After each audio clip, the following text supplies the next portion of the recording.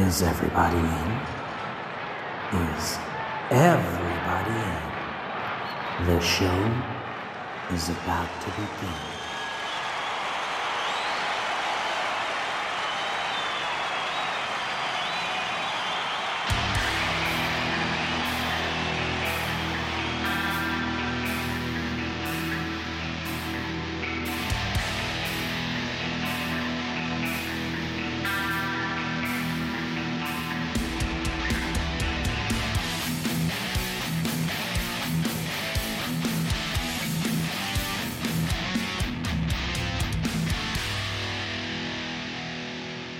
Hey guys, welcome to another episode of Concerts That Made Us. I'm your host Brian, and before we get into this week's episode, the answer to last week's music trivia question was of course Queen.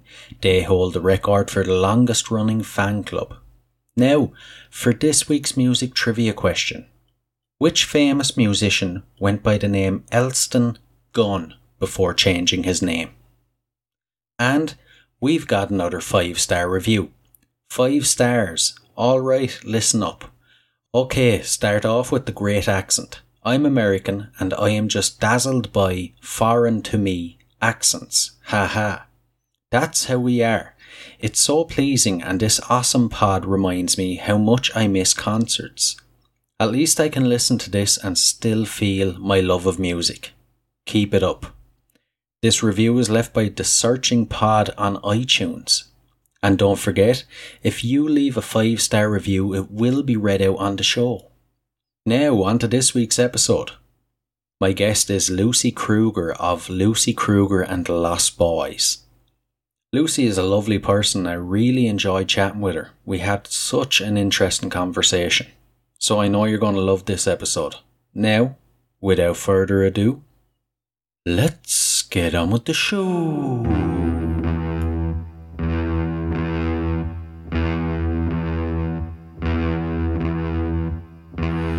Give me all of your nothing to do, and I'll show you all of my nothing to prove. Let's sharpen our knives for the pillow fight. Hold me close as my feathers come undone, and your fingers find the glue, and the curtains find the sun, and the dust of something new brings a memory like a bruise.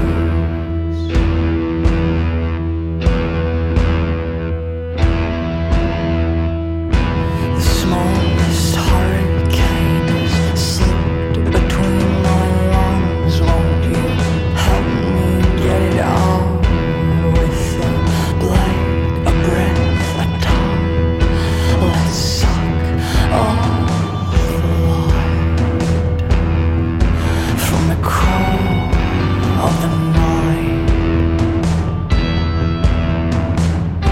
So hold me close as my feathers come undone, and your fingers find the glue, and the curtains find the sun, and the dust of something new brings a memory like a bruise.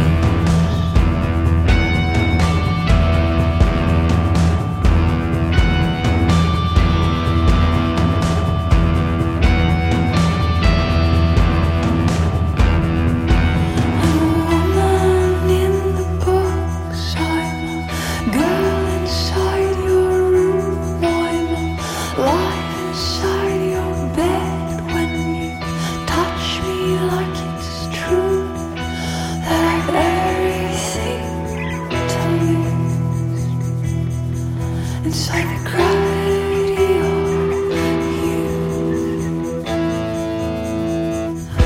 So hold me close as my feathers come undone, and your fingers find the glue, and the curtains find the sun, and the dust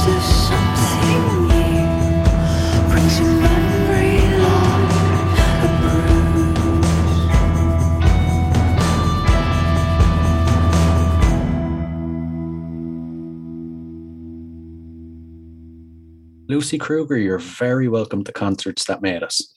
Thank you for having me. I'm delighted to have you.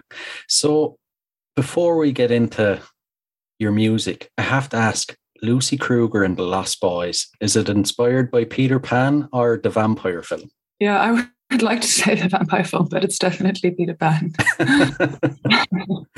I was thinking. Subconscious influence there. Yeah. Yeah.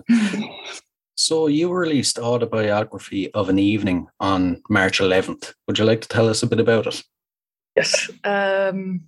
It's the third single from a record that I have coming out called Teen Tapes for Performing Your Own Stunts. And what can I say about it? I just actually, when I wrote it, I just finished reading a book called Autobiography of Red, which is a book by Anne Carson, who it's a kind of a lyric novel, and so it's written in verse, and so it has a very interesting musical quality to it. But yeah, there was something about her, the way she used metaphor, that I had never seen or read before or felt before. It was like, I don't know, sometimes I imagine you could discover a new color or something that wasn't on the color palette that you'd never seen before, you know. And I think that somehow you think with language, or with music, I guess, like, so much has been done, it's all been done, I haven't had that so much where you read something and you're like, wow, this is it's describing familiar feelings, like deeply familiar feelings, but in this totally new way. It was extremely inspiring, and I was like, I'm going to write a song now because I can feel this, like, and just excited by the possibility of what creating can do, and the newness that is possible, you know. Yeah, that you mentioned, it seems like everything has been done, you know. All the colors have been discovered, all songs have been done already. It must be a very daunting feeling for a musician, thinking, you know, all the greats that have come before have done it all. It's hard to come up with something new. How do you approach that kind of feeling? I don't know, because, you know, I was thinking about it the other day, and I was thinking, it's so strange that we all still continue to write, well, not everyone, obviously, but often in like a verse, chorus kind of a way. And then I was thinking, maybe it's not so, like, it's also familiarity that makes stuff meaningful to us. If everything is completely new all the time, there's no referencing, and like, we make meaning through context, you know. And so actually it's like variations on things that I think are what makes something meaningful, you know. Yeah, it's like if something was completely new and had no reference point, I don't know if it would particularly. So I don't know. It's like somehow like this. It's a challenge, but at the same time, it's like a gift to be speaking to things that exist, you know. Yeah. You need that touch of familiarity. Yeah, and repetition, you know, like, we need repetition. I think that's how we make sense of things. And yeah. You mentioned your upcoming album, which is out on the 8th of April. It's the final one in a trilogy of tapes. That's the overall project seems very interesting. It started with sleeping tapes for some girls. Now, just so the listeners are aware, this isn't an album where you're doing ASMR to put people to sleep. Would you like to tell us about the overall project? Yeah, so I guess when I started, when I made Sleeping Tapes for Some Girls, I wasn't. That was, well, actually, even the album initially wasn't necessarily ever going to be an album. It was very much, I was living. Me and my partner had split, and I was, I think, having a bit of a hard. I mean, it's a bit literal, but I was really literally having a bit of a hard time sleeping, and I was listening a lot to female. It just happened to be female singer-songwriters, and found an incredible companionship in that. And when I started to write songs over that time, it was really and it's easier to tell this from a distance, I guess, but it was a very kind of strained and necessary and quiet conversation that I was having with myself. And then when I started to notice the nature of the songs, I thought actually I would really love to make something that I would need over this time. Mm. And and then I decided to call it that. And once I'd given it a name, it focused the album a lot. And it was really lovely to work like that, because then I knew what would belong in there and like where things should. And then when I moved to Berlin just after I finished mixing that record. Mm. And when I started to write new material, it also took on a very particular quality. And I wasn't necessarily, I was just kind of writing. And then another shift happened in my life. And I just kept writing over this time. But then I kind of at some point like noticed these very sort of clear chapters and how they spoke to each other. And then, so before I started recording the next two albums, I made that decision. And so then I continued to write and create, like produce with that in mind, of this kind of like a very, in a way, Sleeping Tapes is really done in the bedroom. And then I moved to Berlin. And so there's really a sense of literal and metaphorical movement. And it's kind of in a very sort of simplistic way, this sort of Sleeping Tapes, and then a kind of waking, and then the third is a kind of entering or exiting, whichever way. Yeah. I love how they're like, someone could put all three of them on and follow your journey almost. It's like telling the story of a journey, Yeah, sure. You don't get that with a lot of records at the moment. But how has the reception been so far? Oh, I find this is always difficult for me. I'm not really sure, to be honest. And I have this strange, people are lovely, and they, I guess what I'm saying is I try not to think about it too much, because I'm going to do what I do regardless. I hope not in a sort of self-centered way of like, this is my, like, I think that it makes the most sense to not allow too much external influence in terms of what you're offering. And what I offer, I mean to offer. It's not like I'm having my own experience, and if someone wants to listen to it, they can. Like, obviously, it is a thing of wanting to share, but it's hard to gauge reception and the typical ways with which to do it, I suppose, or the more practical ways are in numbers. And I really try to avoid focusing too much on that. Yeah. They can be the downfall at times, and they've become such an important part of every creative process as a way to gauge your success. But I don't think it should be like that, because you focus too much on the numbers and it can affect what you're creating, you'll get wrapped up in too much. Yeah, very much. And I think I think it might be idealism, but it's not actually, but it might be impractical, because but I do, for me, like the work that I find the most interesting from artists is when people really follow their own sort of particular voice a long way down and end up in a space of, like, it's not a process you can cheat, they end up creating in a way that's so particular to them, and that's come from just time experimenting with their own particular expression, I think that can be quite damaged by being too, because I guess things move in trends, as well. And if you don't fall into that, I don't know. The other thing that I think about is, it's either that you're going to be influenced by your kind of success in a way that you're going to, how do I say this simply? I'm not going to stop doing what I do. And so how people respond and whether they receive it, it's lovely, but it's not going to change anything, hopefully. Yeah.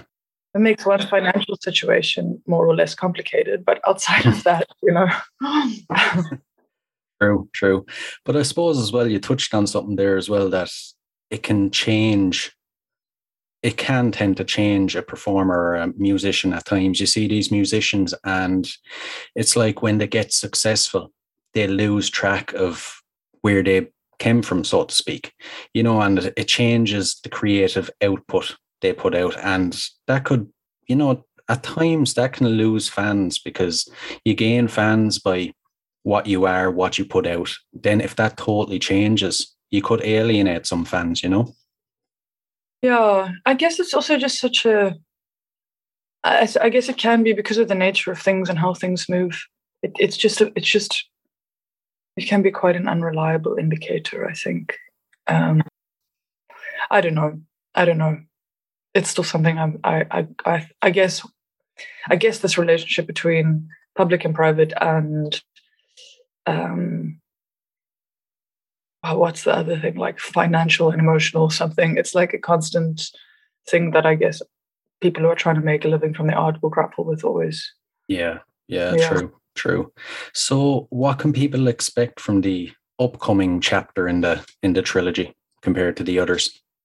Yeah, I think it's a bit more like my decision was to play with a plectrum and a fuzz pedal, which I haven't really done before. And so it sounds kind of like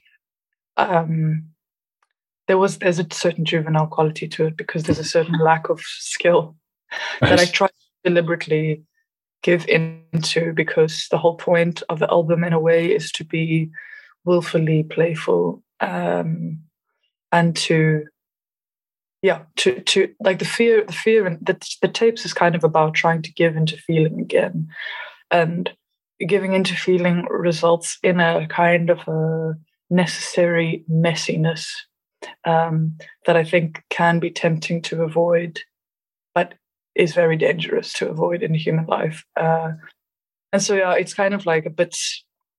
It's a bit like angsty or something, but in a kind of it's a love album basically, which you would think would make it kind of sweet, but it's not that. It's like all the intensity of love and feeling, and it's kind of all in there, you know, in a slightly juvenile but not insincere way. Well, no, that's wrong. Juvenile doesn't indicate insincere at all. Yeah, it's kind of angsty, but in a very loving way, I think. Right. And would you say you're happy that this is the final one in the trilogy? Is there any chance that you'll revisit it later and add a couple more chapters in?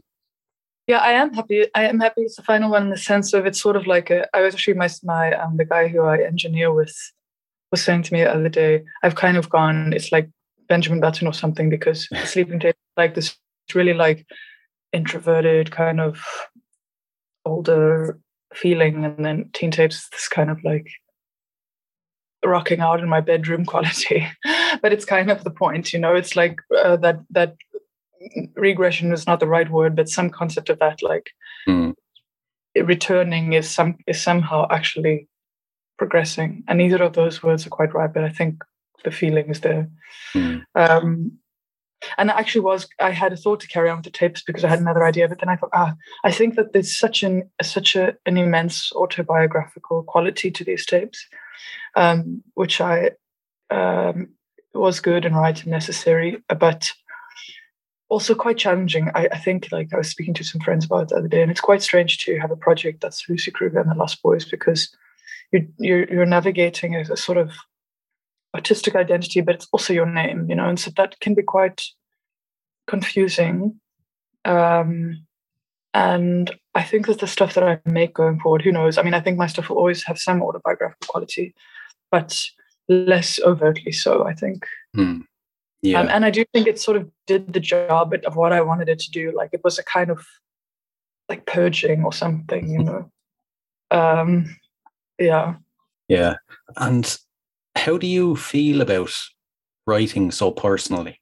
Is it do you find it a bit intrusive, or is it like a release? Are you happy to do it, or would you prefer to take a step back and say, write from a character's point of view? Yeah, I don't know. I think about this so often, and sometimes when I listen to artists speak about it, then I feel like, I'm actually just a very amateur artist for always speaking so personally, because it's sort of like relying on a guttural feeling of like a therapeutic process or something. And then I feel a bit ashamed, like, I should be writing more complex characters that don't just have to come from my like over emotional state or something. But And also I think another interesting thing is that I don't write, and especially because I write really from the start very much alone, I really don't write with the intention of people listening. Of course, it must be in there somewhere. Like, it's naive to say, I know that I'm going to share these songs, but it's not the strong feeling that's with me. And I think that there's so many different, music is kind of interesting in that way, and that there's really different places. And the writing is one thing, and the recording is another thing, and then the performing is another thing. And you don't necessarily think about the performing when you're doing the writing. And so I'm in this particular state. And then when I'm share performing, it's something else, you know. Yeah. And it doesn't feel to me, it's not really, I know that for some people that seems like a very scary thing, but it's not really for me. I don't understand why.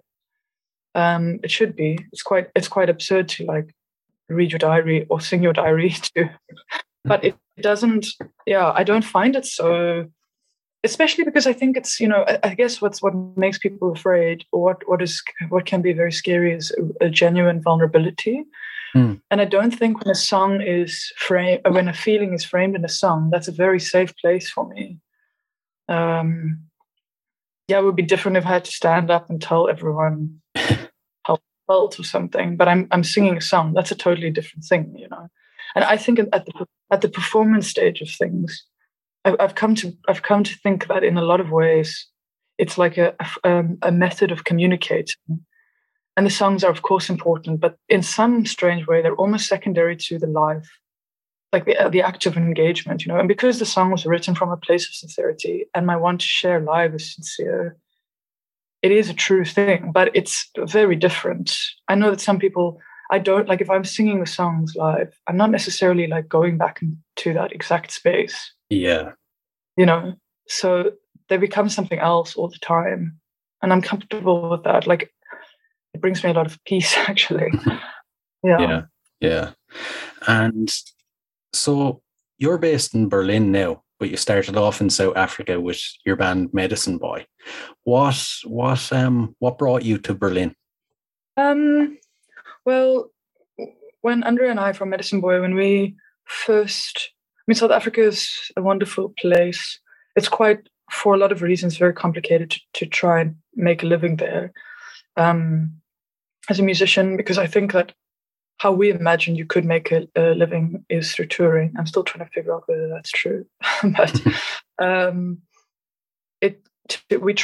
to tour there, it's very isolated. There's not a big touring circuit at all, and because of the visa situation, to get to Europe and to try tour we did it twice, but it was extremely complicated, and we sort of thought, if we want to give this a go, we have to try and move. And so that, in very simple terms, that was the reason. But also, I suppose, just a bit of an adventure, and you know, it's difficult to I guess we wanted to also feel what it would be like to be able to immerse ourselves into a musical scene. And I suppose when I say scene, I don't know what I meant then, and I don't know what I mean now, but also in very simple terms, just being able to see the bands that you love. Which you can't, it's challenging in South Africa. There's a really beautiful scene there in a way, and I think a lot of it comes from the fact that it's based on community and a need for music. But smaller, sort of middle-sized bands don't really come to South Africa very easily because it's very expensive and there's not much of a touring circuit, as I said. So, yeah. Yeah, I've actually spoke to some artists from South Africa in the past, and I totally get what you're saying. It doesn't seem like there is a massive scene there for bands, or especially in the rock genre. So I can totally understand why you would make the leap to go to Berlin, but I've actually never spoke to an artist based in Berlin before. What's the music scene like there now? It's also so hard to speak about it, to be honest, from my perspective, because I've been here almost 3.5 years, maybe close to 4 now. But the last 2.5 have been extremely different landscape to what it was before. And so, in a way, I'm still figuring it out. And I think the first year, I was so extremely overwhelmed that and kind of broke that it was quite hard to. I think I was just sort of trying to survive a little bit in my head, and I didn't immerse myself as much as I might have wanted to. But you can see something amazing every night in Berlin. Everybody comes to Berlin. Like there's so many shows here going on all the time. There's been over the last years, there have been a really nice sort of musical group of friends, but it is also a challenging place in some ways, in that it's a very big city and a lot of people are coming in and out. And so I think it can be a bit challenging to form tight-knit communities. Yeah. I'm still figuring it out a bit, and one has to be, I guess, whenever one moves to a new place or ever in life, in order to be involved in things, you have to be a bit brave and you have to be quite willing to play. And I'm still working on it, I think. So I'll have to maybe come back to you about that. Yeah, I suppose you have to be prepared to take the leap. I think it's also, it's so interesting, but I think when I first moved to Cape Town, which was after university, there was a kind of want to like go out and to meet and to like, I was absorbing inspiration from humans in such a clear way. And now I guess I'm 33 this year, and I somehow feel like I need to, or want to, I don't know which, draw inspiration a bit more from not quiet down, but like one can absorb a lot of external influence, but then they need time to sort of integrate it, Yeah.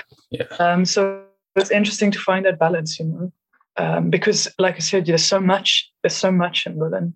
But if you're working on your own sort of ideas or your craft, that also requires some kind of isolation, and that balance is interesting to find in Berlin. Yeah, I'd say that. Geez, that must be very difficult to find that balance, actually, with so much going on.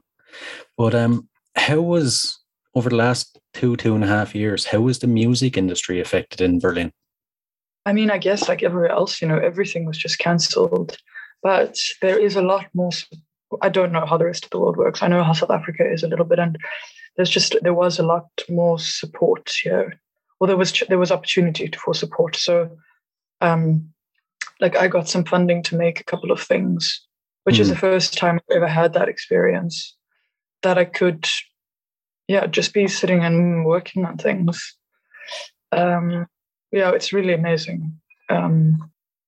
So I think one's still going to really, I think it's hard to even tell at this point how big the impact has been, because, I suppose a lot of places have had to close, and but I don't know, in a way things are just starting to open up again here. So I suppose we'll see. Yeah. But there is more. So there's definitely a fair amount of support here. Yeah, that's great to hear, because I know over here, once everything closed down, I think we were one of the first countries in Europe to totally shut off live music, but there was no support for any of the musicians or bands. They were just stuck in limbo for 2.5 years. But as you've said, it's starting to take off again, and they've been given free run to have as many gigs as they want. So hopefully it can get back to some sort of normality now. Oh, it's crazy, because it was already so difficult before, I can see here that, there's a lot of, I think there's also venues and stuff that get, I don't know, I still don't know the ins and outs of it. I'm still quite new to it, but there's definitely, when we tour here, there's some venues that you go to that are completely funded by the government. And I can't imagine now how venues and bands do it without support, because it's so hard to make, if it's just a profit-driven thing, it's incredibly challenging to try and make it work. Yeah. So and then to do it to go 2 years without even that little profit, it's a bit inconceivable to me how it's supposed to survive, which is very, very sad. Yeah. I imagine now, though, that things are opening back up. There's the competition is quite stiff. I imagine everyone is rushing to try get those gigs and play those venues. Yeah, for sure. Yeah, and like I said, I mean, it was already tough. So I don't know. It's such a, yeah. I mean, it's kind of a mad thing to try to. Yeah. Yeah. So we might touch on your gigs in the past for a bit. What can people expect when they come to see one of your gigs or concerts? I think that I'm not really somebody who feels like the live show really needs to be a representation of the record. I really love performing. It's my favorite thing, and it's a little bit terrifying, but in a good way, in a way that says one really cares. I kind of have a bit of a love for the slightly dramatic. Like I kind of go to a concert to feel, you know. Yeah. And so I kind of want to give that also. And I think that the more that I do it, especially with the Lost Boys stuff, I think for a while my solo stuff was a bit quite down tempo and quite introverted, and maybe it's still that, but in a more externalized way or something. I think the band at the moment, the band that I've built up in Berlin, is really wonderful, and there's a lot of I think there's a lot of play between extremes a little bit. So I think because some of the material is really introverted and really quiet, and the new album, some of it's a bit more loud and a bit more intense. Like I think it's well, what am I saying? I suppose I really have always liked playing quite a bit with silences and very empty spaces. Yeah. But those are mostly quite impactful when there's a contrast, you know? Yeah. Yeah, I think I really enjoy very present and engaging performers, and that's kind of what I hope to be. But it's still, I guess it changes all the time. That's also a kind of a nice thing, I think. I wondered for a while whether it's necessary to try and be specific and shape a performance, but actually, especially because we play in so many different kinds of environments still. I guess when a band gets to a certain level, then they can control the spaces that they play in the environments a lot more. But I think we're still at a stage where we are playing a lot of different venues, and it's kind of lovely to let those spaces influence how things happen a bit.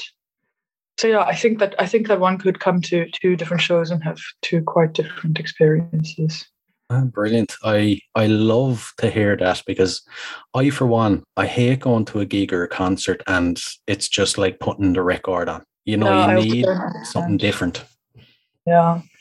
Yeah, I also really like it if somehow, and I still would love to push that even further, but when the stakes are quite high, so, you know, you're in a point of tension that's not unpleasant, but you're slightly, like, you can tell that something could happen that wasn't planned, you know. It keeps you a bit more, yeah, and somehow it also pulls you into a level of responsibility, you know, because if you can tell that the atmosphere is shifting the room, you as an audience member are contributing to that, you know, in the way that you're giving or the way that you're interacting, and then something can really happen in a room, you know. Yeah, it becomes much more than a gig. It's more of an experience for all involved. Exactly, which I really love. Mm-hmm. Yeah. Can you cast your memory back to the very first gig you ever played and tell us a bit about that? Wow. You know, it was probably, but I wouldn't be able to be too specific now because I can't remember. I have a terrible memory, which makes me so sad. Really, it does. Maybe it's a good thing, but I started playing guitar when I was 16 or 17, and there used to be a guitar club in Johannesburg where I grew up, and I think they would have like 4 acts a night where you would play 2 songs or something. And my sister-in-law, who wasn't my sister-in-law at that time, she had started playing, and I can remember her. I'm just going to jump around a bit now, but I can remember her once we were on holiday and she was playing. What's the "Don't It Always Seem to Go That You Don't Know" Regular Taxi by Joni Mitchell. And she's got such a beautiful voice, and she's got such a. But seeing her being able to share that casually in this room and transform the space and offer something so specific to her was so extremely moving for me. And I was like, I want to do that, because I think I'd always been involved in like school performances and choirs, but there's a different thing, where you really offering this experience just so simply or something. Mhm. Anyway, and she used to perform there, and so I'm pretty sure that by the time that I had gotten to a point where I could sort of string something together, I probably played there, because I played there a couple of times, and I can remember. Yeah, I'm trying to remember exactly how it felt. I imagine quite liberating and also because I think as soon as I could play even a little bit, I started writing my own songs. Oh, yeah. I mean, pretty terrible, I'm sure, but that I can remember and imagine that was very exciting, to be able to make something, and share that. Yeah. Yeah. If you had to pick one overall, is there a gig that stands out as the best experience you've had? I mean, the one that comes to mind now is, it comes to mind for a number of reasons, but probably because it was the most, I gave it a lot of power even before it happened and afterwards in tribute to the memory. And so it was documented in a way, in a very severe way, which is probably why I have to think of it now. But there were lots of others, of course, but Medicine Boy, we together were a band for about 5 years. Then at some point we decided actually we needed to stop the band because I think both of us felt like we were inhibiting each other more than we were expanding. But Andre, my bandmate in Medicine Boy, he was part of a collective called Psych Night in South Africa, and they organized this festival. They started this collective called Psych Night, and they used to bring down smaller, like psychedelic and alternative bands, which was a really big deal in South Africa, and it really brought together a very strong community. And then they started to do this festival, which called Endless Days, which was on the coast in Cape Town, and they would bring down a few international acts, but a lot of local acts, and it was a really, really amazing festival. And I guess it was really our community in a way, and we had played all of them, and then we decided we would have our final show there, and invited a lot of friends to come and play with, and I can remember before thinking, because I can get so like I want to get the performance right, and I want to that you kind of forget to have fun or something. Yeah. And I was so determined. I was like, there are all these amazing people around us, and the engineers were people that we had worked with for ages. They were really on board, and the audience was mostly people that we knew who kind of had been part of this whole journey, and just surrounded by it's like when you go to a birthday party or a funeral or something, and everyone knows that the focus, there's like a letting go of certain things and a sort of focus on something good and something powerful, and like a celebration. Exactly, a huge celebration. And also when you're surrounded, there were so many beautiful musicians on stage, and I just thought nothing can go wrong here. If you're held by so many brilliant people, and then just to go to feel so clearly what music can do, in terms of all the people that it brings together, and the kind of, and then just an enormous celebration, but musically, that was just a very special moment. Yeah. And to flip it around then, is there an experience you would say was the worst, and how did you deal with it? Well, now the one that comes to mind is, I remember when I first moved to Cape Town, well, there were a couple, but I just took anything I could get. And three kind of come to mind, but there was one where I played at this little bar, and there was two people in the audience sitting on a couch on their cell phones. Right. And I turned around like this and had a tiny little cry. And then I turned around and kept playing. And there was also one actually where I went to play in a shopping center. This sort of clothing brand had said, will you come play? And I thought it would just be a little set in shop. I mean, now I know that's just completely absurd, but I arrived at the shopping center and I took my guitar in. And when I got there was no it's just this little clothing shop and there was no amplification or anything. And I sing extremely softly. Right. So I just had to stand very uncomfortably in the shop playing my very sad songs, which I can't imagine did anything for anyone. And then when I had to leave, I couldn't find my car because I'm very forgetful, and I'd been on the phone when I arrived, and so I hadn't noted where I was. And I think I looked for about 20 minutes. Like I had a tiny blister on my hand, even from carrying my guitar. And it turned out in the end that the elevator was broken and it wasn't stopping on a particular lift where my car was. Oh. But anyway, in the end, it was quite funny because it was just added to the poetry of the complete disaster that was. Jeez. Yeah. I think though it's experiences like that, along with the good experiences, build you as an artist and a performer. Yeah, totally. It's super interesting to feel also what music does and what your music does in different spaces. I also played a couple of markets where I got very aggressive responses. Really?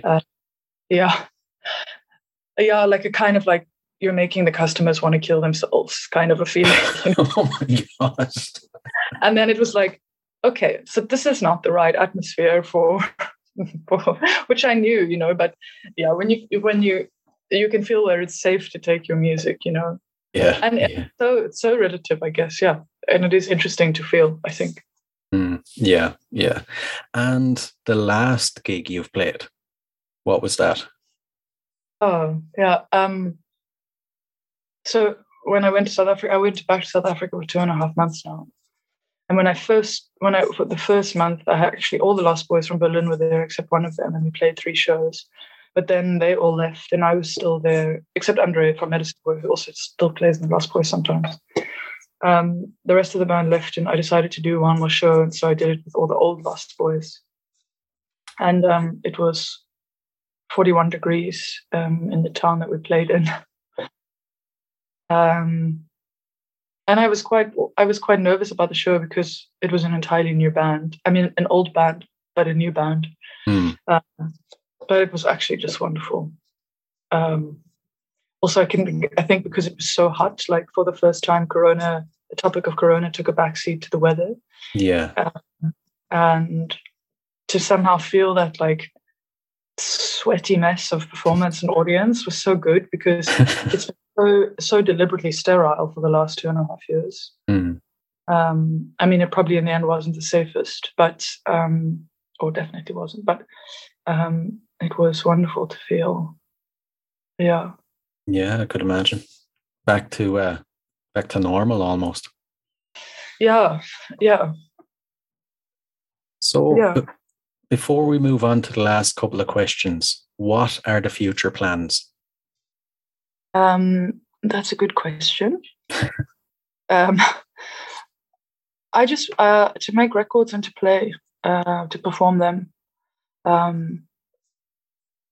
I'd still love to, you know, I'm still finding my feet here and still figuring it all out. And I think for a while that's still what I would like to be doing. In that obvious way of spending time, you know, I'm always writing, and then I'm still learning how to make records sound how I want them to make. I somehow find in live performance it's easier to find what I want, but recording is such a different process. Yeah, so for the next little while, that's that is my plan. Brilliant. Now, these questions, I'm afraid everybody gets them, so you can't get off the podcast until you answer, I'm afraid. Okay, no problem. If you could see any artist or performer from history for one night only, who would it be? I don't know. I have sometimes, I'm a bit blocked there, but I suppose because Joni Mitchell meant so much to me at a point, and still does, and because I'm so, what she did and the time that she did it in, so incredible. I would love to see.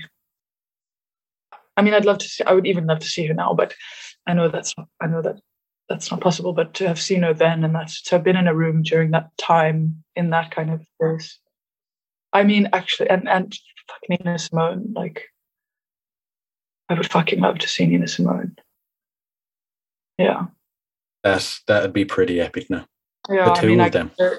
And my heart hurt, like it beats very fast at the thought of it. Yeah. And if you could spend 24 hours in a room with any artist or performer from history, who would it be?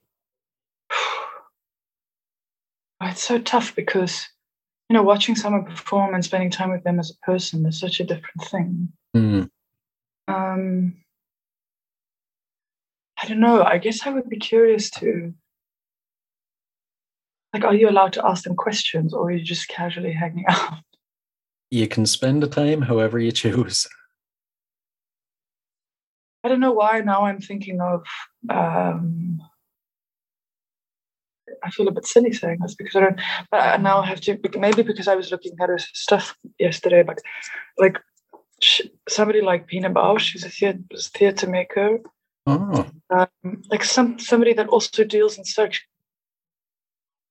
I don't know, sometimes I think that musicians are such like guttural impulse, like their art form is so immediate, and so and somebody like Pina Bausch is creating all these.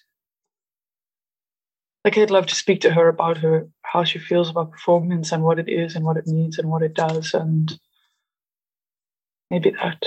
Yeah. But yeah. I like that answer now. I like the mindset behind coming to that answer. You know, you're not just picking someone you idolize just to hang out with them. You want to actually engage and learn from them. Yeah, because I mean, it must be terrifying to hang out casually with somebody that you know, and personalities are such different things. So I don't think, like, yeah, if you have a chance to be able to, yeah, I would have to do a lot of research before that day, though. Yeah. And the final one, if there was a song that could appear on the soundtrack to your life, what would it be? Do you think I could just go into Logic and put the whole of Blue as one song? It's cheating, but yeah, I'll allow it. Well, I was trying to think on Blue, like which song in particular, but yeah, it's just the perfect album. And I remember when I heard it, it was really a turning point for me of, yeah, somebody who can strip away all the fluff or something, all the like overly poetic and overly just very raw, but not in like a in a very strong. I don't know how to explain it. It's very brave somehow. Yeah. Another answer I like. Great answer. Well, listen, I've really enjoyed chatting to you for the last hour and getting an insight into your music. Yeah, thank you for having me. It was nice to speak about it. It's interesting to hear your own, how you reveal how you feel about things to yourself as well, you know, so thanks for that.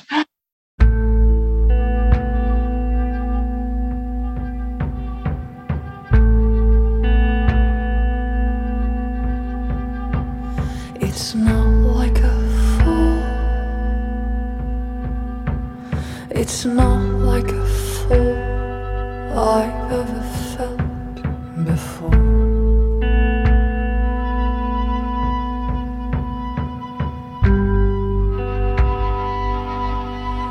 I landed soft like a seed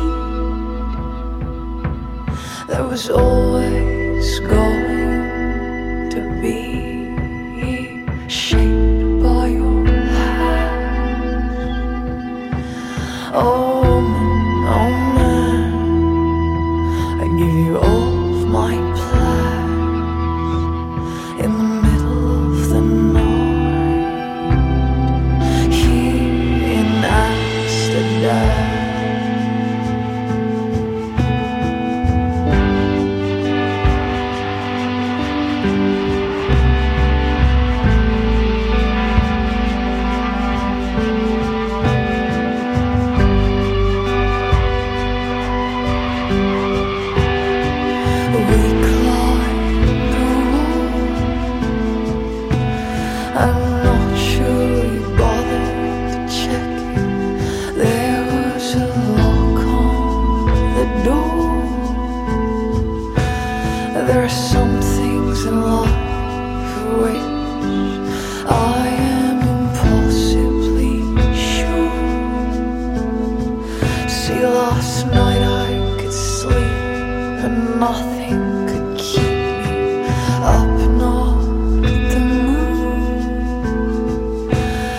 tonight, fuck, look at you, you're soft as the blue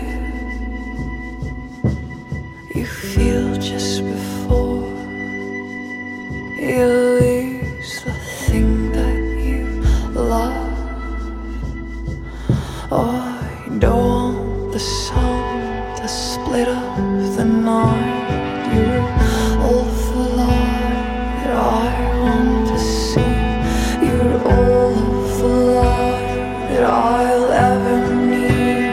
Oh, no man, I give you all of my plans in the middle of the night here in Amsterdam.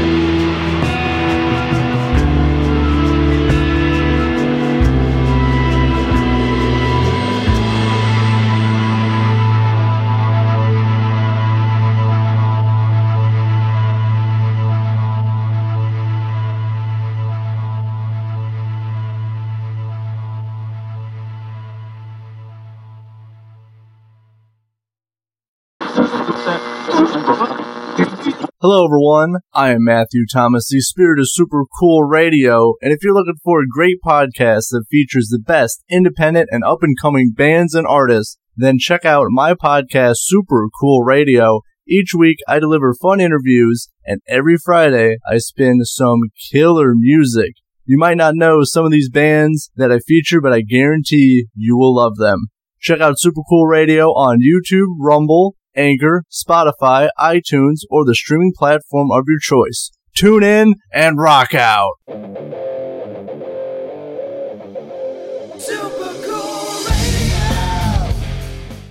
Hey guys, I really hope you enjoyed this episode. I for one surely did.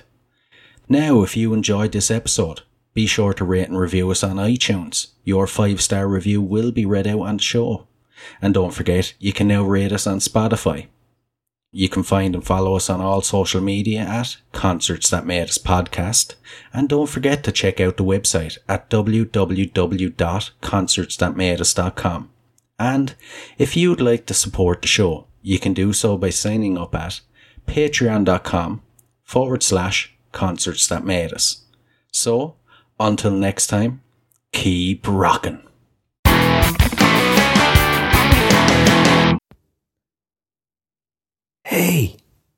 Hey, what are you guys still doing here? The show's over. It's over. You can go home. Go on. We'll see you next time. We'll be here. Bye.